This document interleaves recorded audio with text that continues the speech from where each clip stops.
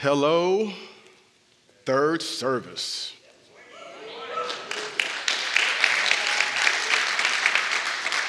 Are you all excited to be in God's house?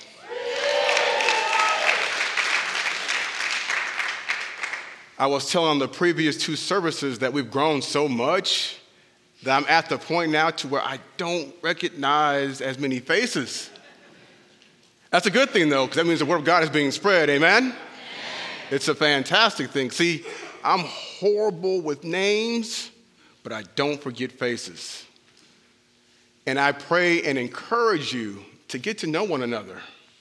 One of the best pieces of advice one of my seminary professors had given me was he had told me to invest in relationships. Now, I didn't listen to him until many years later, but now I really appreciate and value the bonds that God has forged in relationships that I've been able to establish here at our church, amen? So I encourage you to do the same. And that's not even part of the message. So we're about to embark on a two-part mini-sermon series. Today we're going to be covering the symptoms involved with the topic, and then next week we'll be dealing with the remedy, singular. The title of today's message is, Am I the Problem? Now, I'm sure many of you are thinking, Brother Jamie, is that a rhetorical question? Or is that possibly a trick question? You might be thinking, of course I'm the problem. I know that. But do you really know? I mean, do you really know that you are the problem? Let me ask you this.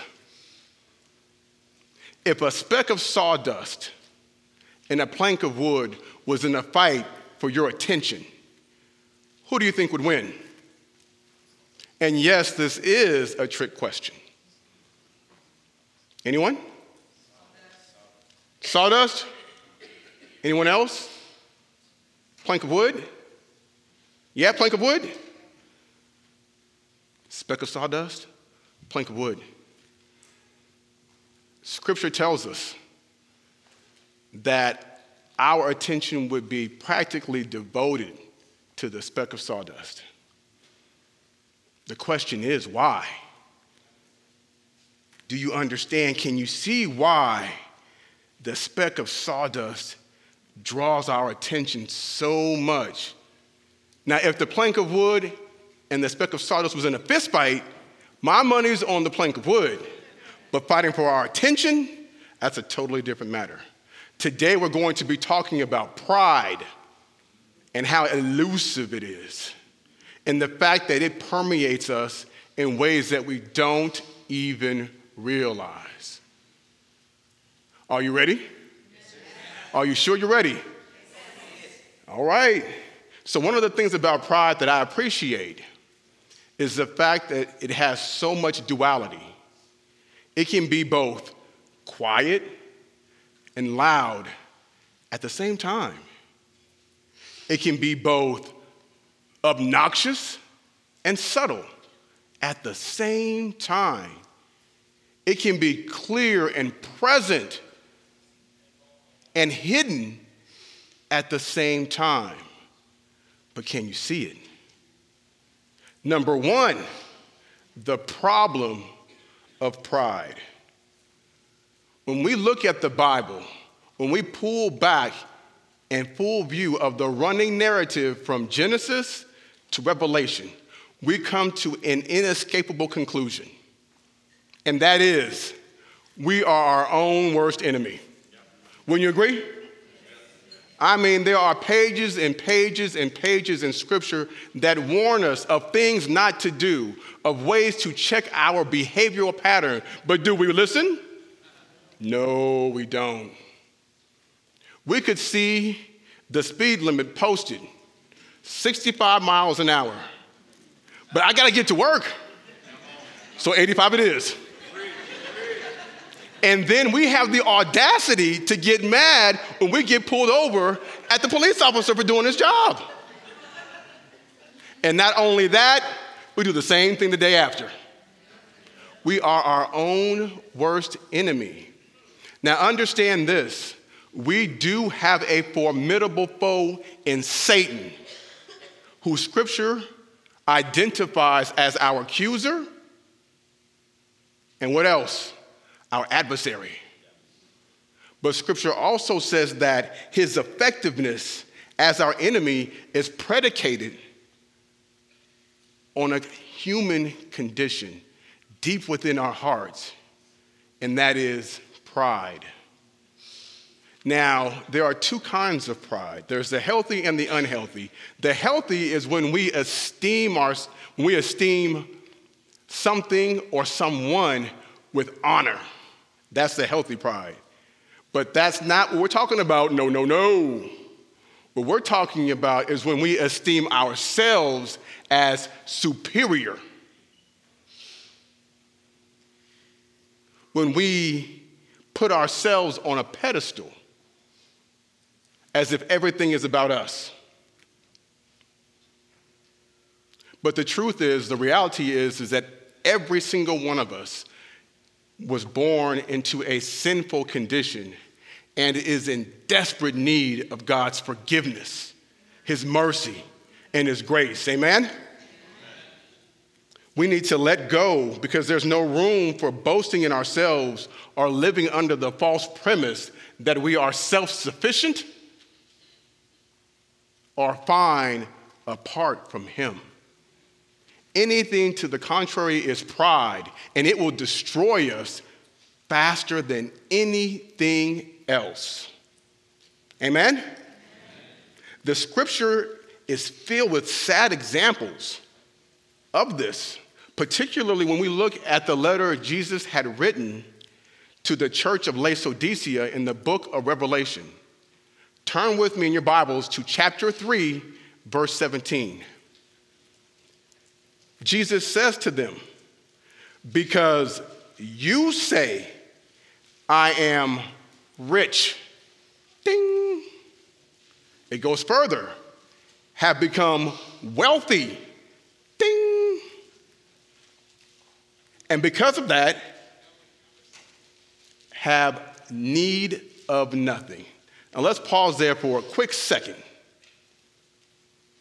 Isn't it fascinating at how we place so much emphasis on money that we seem to think that depending on what's in our bank account determines our level of security. Once it's reached a certain level, I'm good. I don't need anything else. I'm good. I'm fine. But answer me this, can your money go to heaven with you? Can it go to hell with you? Can it save your souls? Then why do we place so much emphasis on it? Because here's the catch. The Laodiceans lived over 2,000 years ago. But we do the same thing here today. One of the biggest lessons that history teaches us is what? It repeats itself. We are our own worst enemies. Do you see that you are the problem? This church was on the verge of collapse because it had collectively succumbed to spiritual pride. Because Jesus goes on to say in that same verse, and do not know that you are wretched, miserable, poor, blind, and naked. They believed they had arrived to the point of self-sufficiency. But we see how Jesus described how they actually were. The pride blinded the Laodiceans to their condition, which is why pride is so lethal. It distorts our perception to see the truth, which sets us free.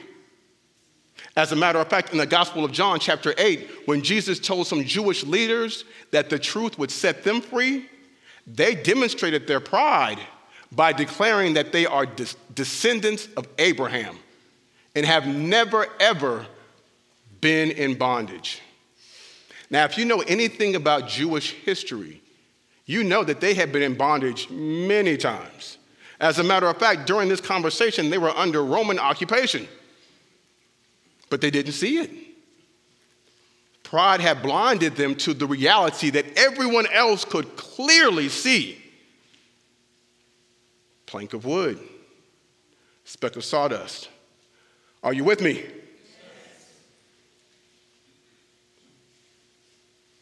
The truth is we're no different. We're not. We are no different. Pride will turn us into our own worst enemy if we let it. May we grow close to Jesus, who reminds us of our unending need for him and whose very presence protects us from the power of pride. Amen? Amen. Number 2, the poison of pride. When you think about poison, what would you say is the primary point for its usage? Anyone? Why would we use poison? To kill? Wow, you guys went to the extreme real quick.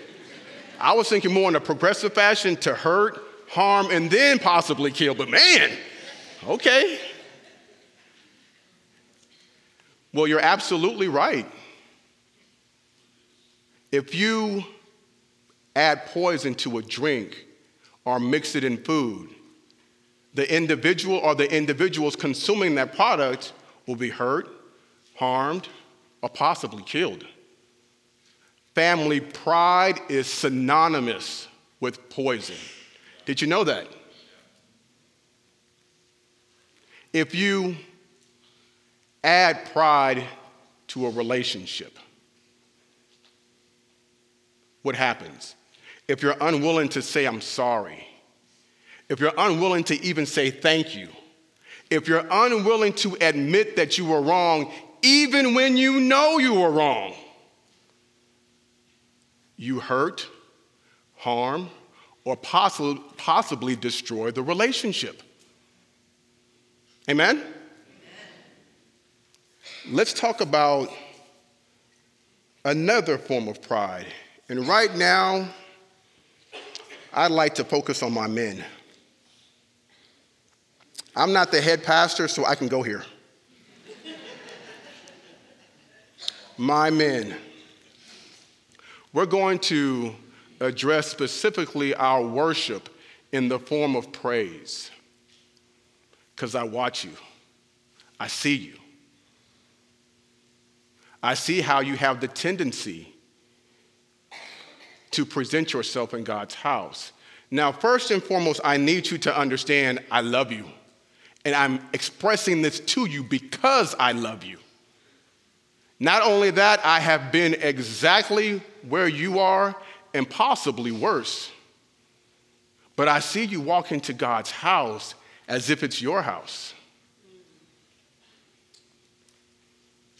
When it comes time to praise him, when the worship team is on stage attempting to usher us into God's presence, I see your posture.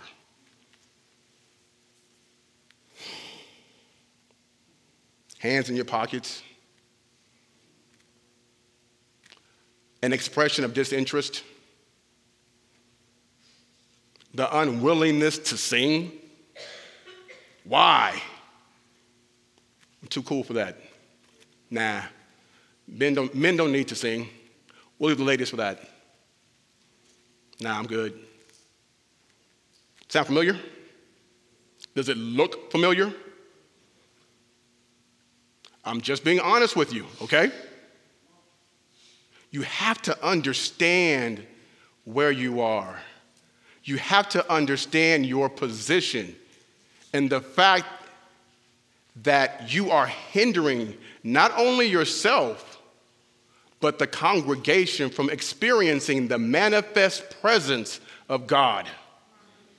What I mean by that is God he expresses himself omnipotently, where he's all present at all times. Yes, that's true.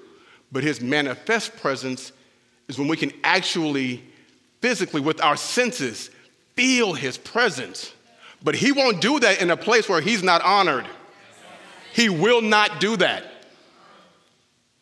So when we present ourselves to him as if, again, this is our house, how do you think he's going to respond? Pride. Men, my brothers, we have been called by the King of Kings to lead our houses. Not in a way that we think, but the way that he commands. So it's not up to us. Set your pride aside. What you deem to be a priority in your house, the rest of the house does the same. It starts with you. But when we drop the ball, the women have to pick it up. And I see it all over them. It shouldn't be that way. We have to lead the charge. So I'm encouraging you. Amen? Because like I said earlier, I was just like you. Back when Foundation first started over 20 years ago, we started out in the middle school, in Bastrop Middle School. Only a few are left from way back then. Brother Chris, my Twinkie back there. And I used to purposefully, intentionally show up for service, and we only had one back then, late at the very end when I knew the worship team was going off stage. Why? Because I didn't like the songs. They weren't what I was used to. So I wasn't trying to sing. I had to repent. Here at Foundation, we're so blessed. We are. We have literally the lyrics to the song on screen for us. My men, even if you don't like the song, which I understand, consider the lyrics. Focus on the lyrics. And offer them in worship, in adoration to your King. Don't worry about who's beside you. Focus on your King and let it show in your body. Amen? Amen. Pride has its way of weaving itself into our lives as a byproduct of culture. And we have to be able to see that. So we're going to talk about another version of pride where I'm going to gently approach our women. I'm sweating already.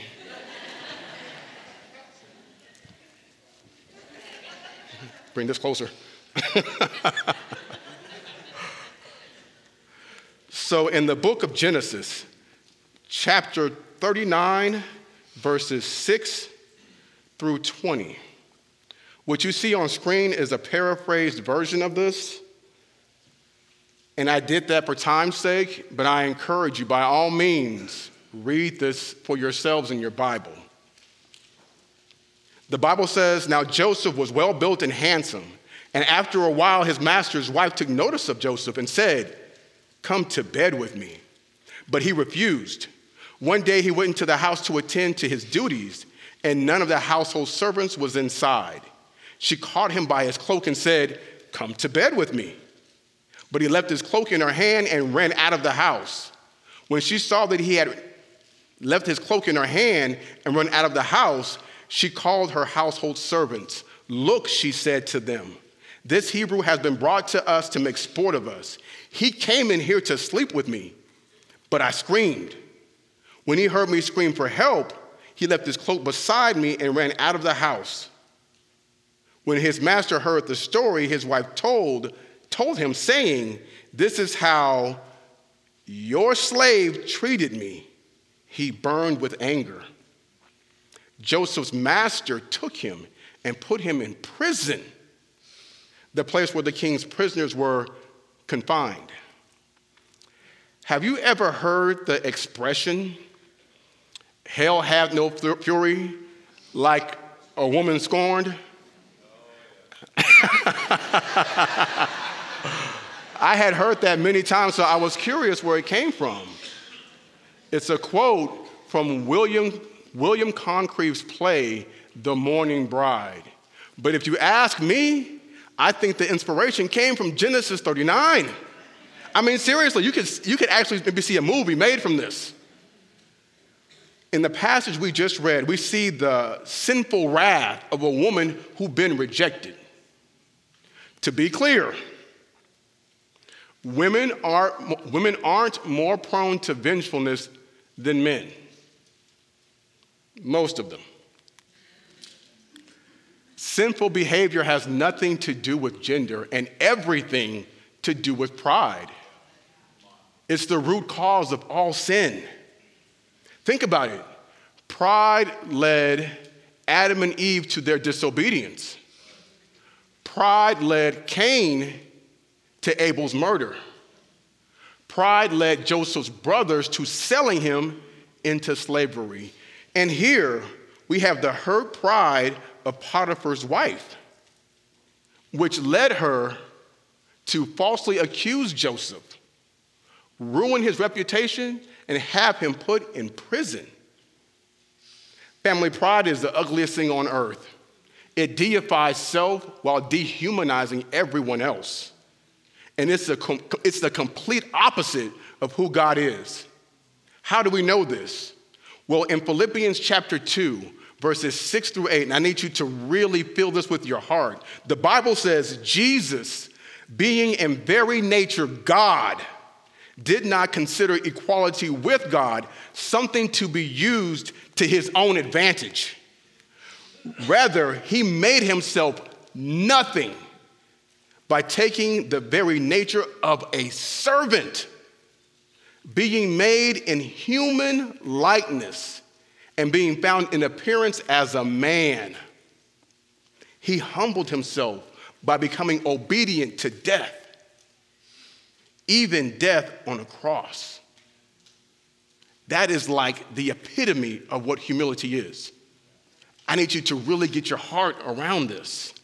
Pride is also the opposite of who God created us to be, because we were made in his image and therefore were created to reflect his character, qualities, and nature. Pride is the perversion of all godliness. Proverbs chapter 21 verse says it's the lamp of the wicked. Now back to Joseph. If the rightful punishment for his crime was death, why did Potiphar send him to prison? It's believed he was lenient because he didn't quite believe his wife's story and felt it was best to hush up a scandal. The transfer of Joseph from the house to the adjoining prison would be quietly managed, and then no more need be said of the ugly business. Why did he choose to transfer Joseph to the prison when no one could see it? Anyone? Pride, exactly. Pride. He didn't want anyone to see him, his family, or his personal life as anything other than perfect. Sound familiar? He was living that highlight reel type of life that we see on social media. Long before we were. Amen? He was focused on his projected image. And what about Joseph? Well, he was clothed in humility throughout this entire ordeal. He didn't let pride lead him to sinning against God, himself, his master, or even his master's wife. Instead, he fled from sin. Now let's take a moment to contemplate this. He fled from sin. This is something we can all learn from. I'd like to think that when Potiphar's wife made her pass at Joseph, there was an immediate Joseph-sized hole through the door to the entrance of that place. He didn't play around. He didn't flirt with the opportunity. He just ran. We need to exercise self-control and discipline like Joseph did. Amen? Because I know if you're like me, we have the tendency to say, maybe I can. No, I better not. Maybe. Instead, he ran. So scripture tells us that he fled from sin. Amen? Remain humble and obedient to God and loyal to the man God put in authority over him. And even though he was sent to prison, God honored his obedience and humility. He wasn't put to death, and God prospered him. and saved many through him. Amen? Stay with me. Number 3, the first will be last. The Bible says in Proverbs chapter 18, verse 12, haughtiness goes before destruction. Humility precedes honor. I'm going to give you a little bit of my testimony now. When I graduated from high school, I received a basketball scholarship to a Division I school in Louisiana. Now, back then, it was a pretty big thing. Most people didn't get basketball scholarships from this area because it was primarily a football area. And I was the first in probably over 20 years getting a full ride to a D1 school from Bastrop. So back then, if you were to ask anyone who was sort of the top 5 to 10 players in Central Texas, my name should come up. And this was way back in the day, okay? So I got a scholarship to a Division I school. I get there, things didn't quite turn out like I thought it would, so I decided to transfer to a Division II school up in Abilene, Texas. The process of going from a Division I school to a Division II school had my head even bigger than it already was. I thought I was going to get to this Division II school and smash. I was about to take over, family. So when I got there, I told the person who was playing my position, who started the year before, I said, hey man, go ahead and get ready to ride the bench. I'm taking your spot, it now belongs to me. We also had an All-American power forward, first team. I approached him and said, hey man, your time in the limelight has passed. Jamie's here. Jamie is here. And so the season before, they had missed the playoffs by like 2 games. I said, hey guys, don't worry. I'll fix that. Jump on my back, we got this. Better yet, I got this. I told them that once I was eligible to play, that if I didn't start, I was going to quit. That I was going to deprive them of the opportunity to reach the promised land if I didn't start. I was terrible.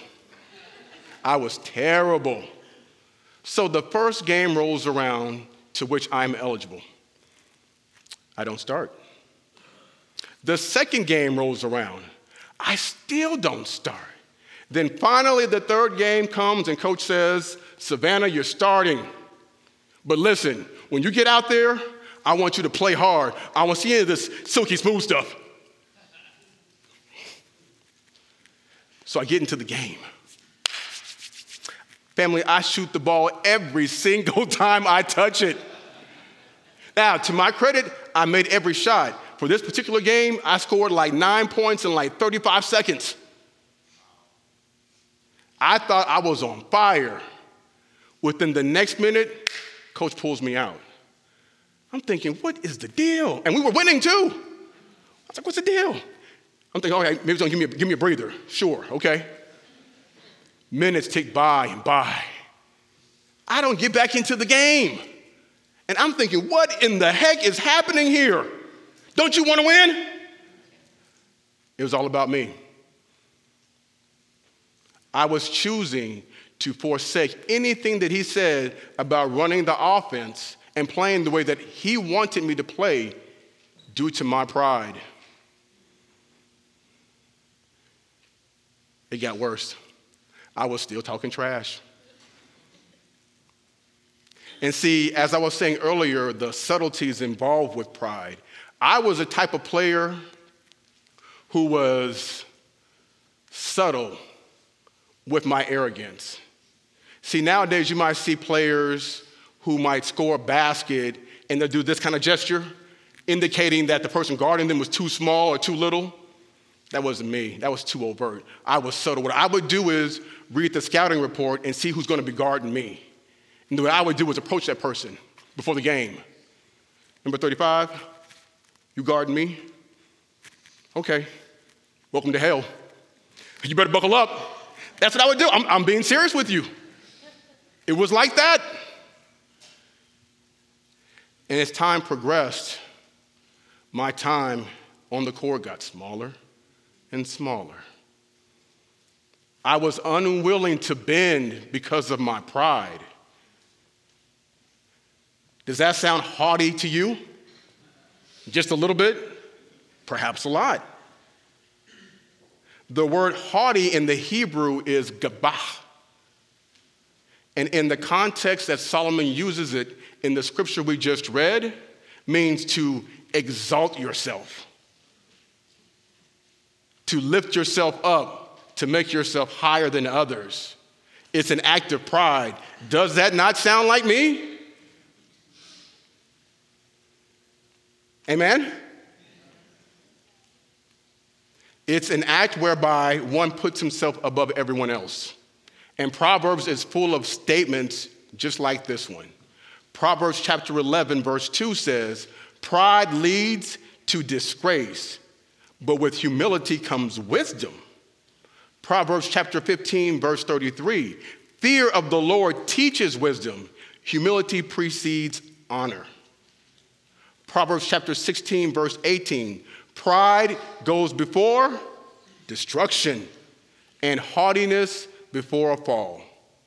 Proverbs chapter 29, verse 23, "Pride ends in humiliation, while humility brings honor." The unwillingness that I expressed for bending, for making the team revolve around Planet Jamie was huge. It was huge. Family, a heart full of pride reaps destruction. It reaps isolation, pain, and humiliation. Why? Because when we elevate ourselves above others, when we put ourselves on a high platform, everyone sees us fall. I had to eat my words. And sitting on the bench was so humiliating. I had never done that in my life. I was accustomed to all of my previous coaches giving me what's called the green light. I could shoot whenever I felt the need.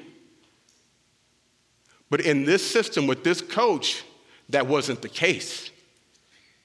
And I even held him responsible for holding me back. And it took literally years for me to forgive him.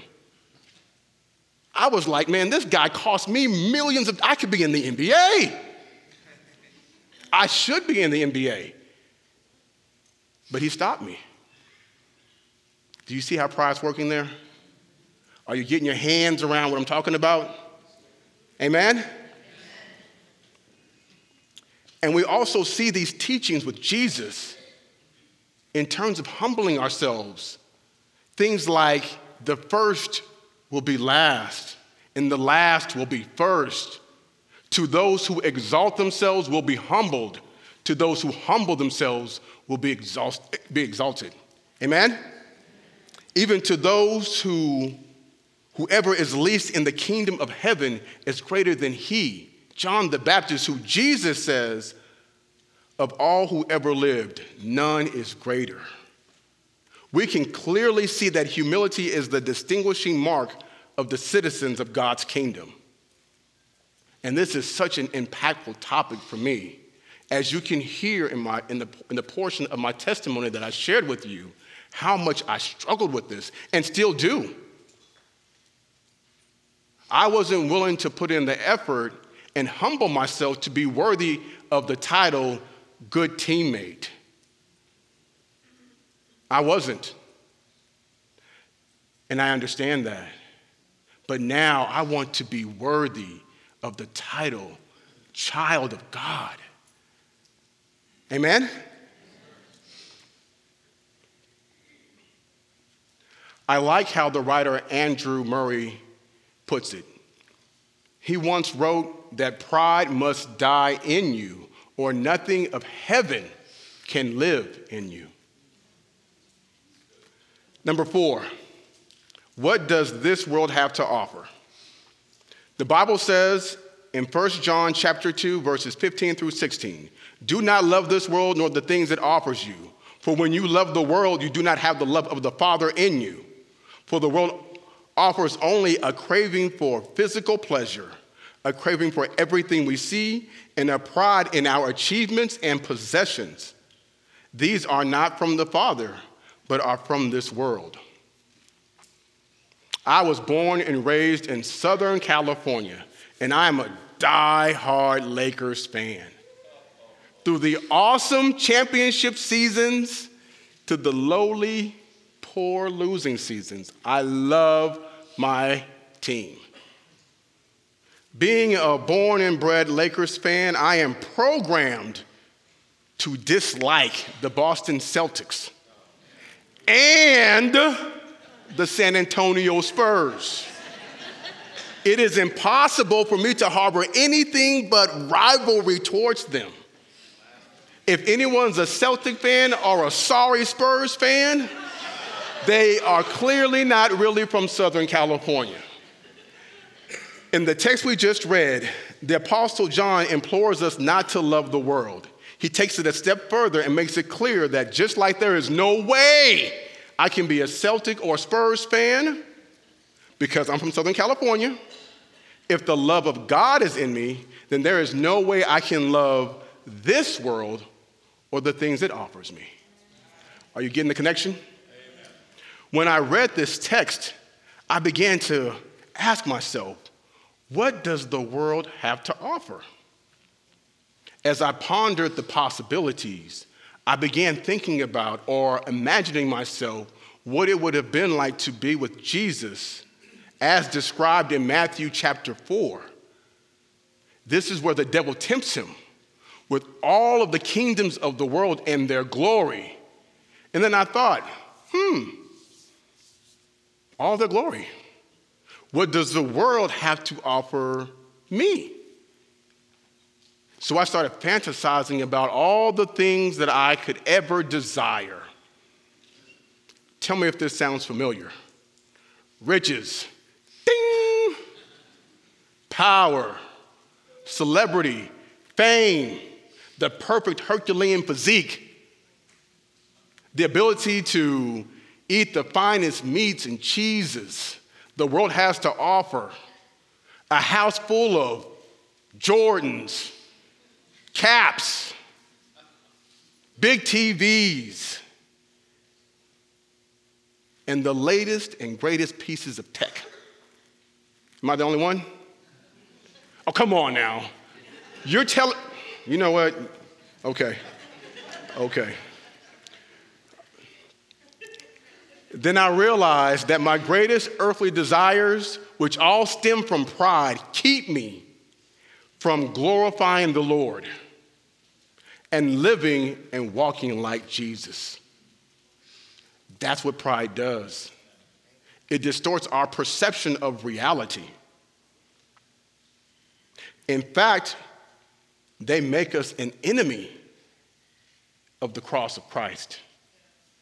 That is not where I want to be. Amen? As the Apostle Paul tells us in Philippians chapter 3, verse 19, their destiny is destruction. Their God is their stomach, and their glory is in their shame. Their minds are set on earthly things. That's what the world offers.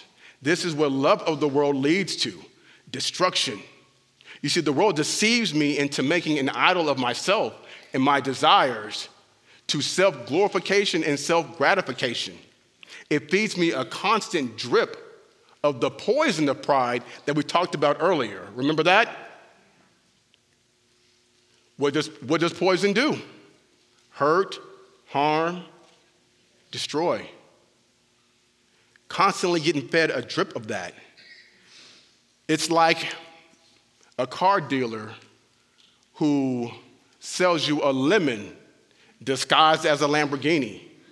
Would you come to realize, hopefully sooner than later, that what the things of this world has to offer you will lead you broke down, stranded and abandoned, and empty on the side of the road. It will not bring you fulfillment. It will not bring you joy, rest, or peace. Only a relationship with Jesus can do that. A genuine, authentic relationship with our King. Amen? If we truly love God, we will seek his kingdom and his righteousness. We will take up our cross and walk with Jesus. We will not be conformed to the patterns and the customs of this world. Instead, we'll be transformed by the renewing of our minds. Nor will we lift our souls to another, not even if all the kingdoms of this world and their glory are offered to us. Number 5, who is the greatest in the kingdom? Jesus says in Matthew chapter 18, verse 4, therefore, whoever humbles himself as this little child is the greatest in the kingdom of heaven. Jesus is the ultimate script flipper. Wouldn't you say that we are our own self-certified experts on life? Who says that they're not? We are that way until Jesus shows up on the scene. And he shows us what we once thought was right is actually wrong. What we believed to have been up was actually down. And the Bible is studded with all these pivotal points, these pivot points where our thought process, our perception is rotated and recalibrated. And we see one here in Matthew 18. In context, the disciples who have been walking, living shoulder to shoulder with Jesus for months had began to debate over which one of them would be the greatest in the kingdom. Are you thinking about that scene in The Chosen in season 4 when they're all huddled around the fire, arguing amongst themselves about who's the greatest? And Jesus is sitting in the distance shaking his head? I can totally see me and Brother Jerry arguing, Pastor Chris loves me more. He gives me more responsibility. Man, you better sit down. I can totally see it. I think we can all identify with their perspective, whether it's in the boardroom, in the classroom, whether it's on the playing field, on the court, or perhaps even at church. The desire to be better than the rest is there. And I understand that undoubtedly the disciples' image of what's better, I can understand what that looks like because it was taught to them by their culture, not by Scripture, not by what they were learning in their time with Jesus, which was why he was so frustrated. They weren't getting it. We weren't getting it. Am I the problem?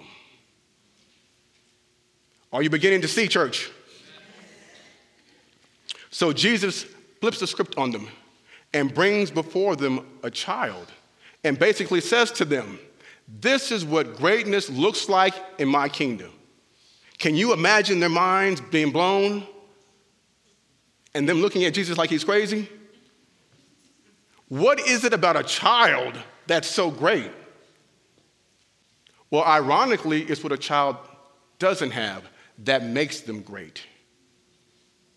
They don't come with the baggage of self-sufficiency and pride that we tend to acquire over time. In the original Greek text, this child was between the age of an infant to a toddler. A child at that age has no sense of self-sufficiency. And it's not prideful. It is in complete awareness that it is in utter need for mom and dad for everything. Jesus was telling these calloused men that they need to grow young again, to walk in childlike humility, to understand that they are utterly helpless for everything without their Heavenly Father. And the same is true for us, family. The same is true for us. We need to grow young. No boasting, no bragging, but to be completely humbled by the reality that we too are utterly helpless without our Heavenly Father. Our greatness in God's kingdom is measured by our humility. Amen? Number 6, humble pie. Jesus says in Matthew chapter 23, verse 13, "But woe to you, scribes and Pharisees, hypocrites, for you shut up the kingdom of heaven against men. For neither you go in yourselves, nor do you allow those who are entering to go in." Picture this. A young woman chooses to join her first prayer group. She was nervous, her palms damp. She had been raised in an environment where group prayer meant saying grace at mealtime. In her experience, people prayed for one another, not with one another. She took her seat at the table filled with 3 women, all veterans of group prayer meetings. Suddenly, like a racehorse set free from the gate, one woman charges forth. Minutes tick by and by. The young woman sits stone-faced as she listens to the flowery phrases and archaic language of the prayer veteran. Once the dust settles, the newcomer offers her own prayer, which to her sounds terribly stiff and awkward compared to the one before. After the meeting, the young lady is escorted to her car by the older woman. She begins to confide in her about how uneasy she was with praying aloud. The older woman smiles at her and says, "Don't worry. One day, your prayers will be as strong as mine. See you next time." Sadly, there was not a next time. The young lady did not return. Although the prayer language of the older woman was impressive, her conversation afterwards was so much less so. So much less so. Her comments lacked love and encouragement. Rather than obeying God's command to be holy as I am holy, she imparted more of a holier than thou attitude. Jesus warns against this sanctimonious attitude in the verse we just read, but also in his Sermon on the Mount. There he cautioned in Matthew chapter 6, when you pray, don't be like the hypocrites who love to pray publicly on street corners and in the synagogues where everyone can see them. I tell you the truth, that is all the reward they'll ever get. In other words, our prayer shouldn't aim for earthly rewards, impressing people, but heavenly ones, pleasing God. Not only does showboating prayer invite a greater judgment from God, but we run the risk of damaging our witness by alienating others. God wants us to pray together, to encourage one another, because group prayer welcomes the Holy Spirit in ways like revival and healings. So rather than using prayer to show what you know, allow the Spirit room to help you grow. Amen? As you speak, pray the promises of God with all of your heart. It will be to God a joyful sound. And his house will be called what we see in Isaiah 56, a house of prayer for all his people. Number 7, last point. Are you still with me? Yes. All right, last point. See him as something.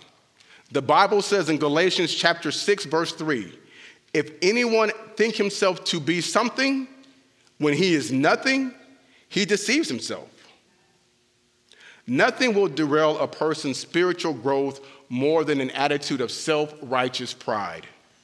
The moment we think we are superior to anyone, when we presume we have more value than others, family, we do something to ourselves that all the combined spiritual forces of darkness can never do. We put ourselves in the position that God cannot and will not bless. Am I the problem? God has made it clear that he opposes the proud in Psalms 138, verse 6, but also in Proverbs chapter 3, verse 34. Now, if you might be thinking, well, that's Old Testament language. He repeats it twice in the New Testament, in James chapter 4, verse 6, and also in 1 Peter chapter 5, verse 5. Let's take it a step further. If you might be thinking, well, there's something special inside of me that I have to boast about and offer, Jesus shuts that down as well when he declares in John chapter 15, verse 5, that we can do nothing apart from him. Are you seeing the complete dependency on our Savior King? If one thing is clear in this life, it's this. Pride has no place among God's people. And when or if we think otherwise, we are simply dwelling in a state of self-deception. Again, this attitude acts as sort of a spiritual prison, bringing an abrupt halt to our freedom to grow in God. Now, if your hearts work anything like mine, and I'm willing to bet they do, you might be thinking, well, it's a good thing I'm not guilty of pride like so many other people. Wait, can you see it? Speck of sawdust, plank of wood. Can you see it? Can you see how invasively intrusive pride can be? It's lurking around every corner and ready to lunge at us from so many different directions. We can be prideful about not being proud. It's the truth. Yet as formidable a foe as pride is, we can't dwell in the valley of defeat. We need to understand the Lord is greater than pride's power. And he is for us overcoming it. It's a battle we can win, but only by the power of his grace. God wouldn't command us to be victorious if that wasn't possible. Amen? And we're going to dig further into this next week, so stay with me. But here's how we're going to end today's message as we begin to prepare our hearts for communion. Now, how do we win the war with pride? By having the proper perspective, by looking at the examples set before us by King Jesus, and making sure that we are able to recognize the power of pride, the poison of pride. If we focus on other people and measure ourselves against them, we'll begin to think of ourselves as something.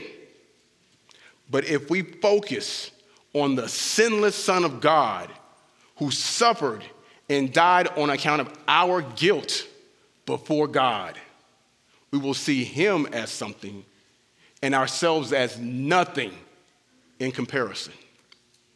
Amen? Family, don't get distracted. Keep your spiritual eyes on Jesus with laser focus, and you will see both him and you as you should. Amen?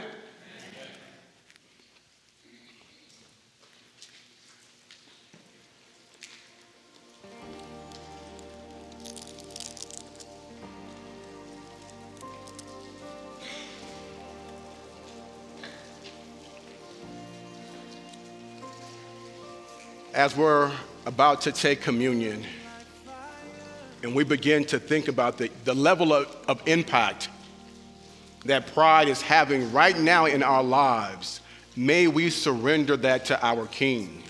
May we humble ourselves before his feet and request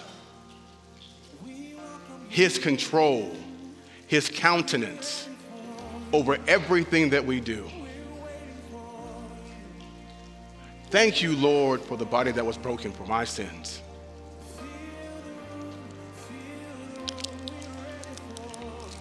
for your precious blood that sealed the covenant once and forever.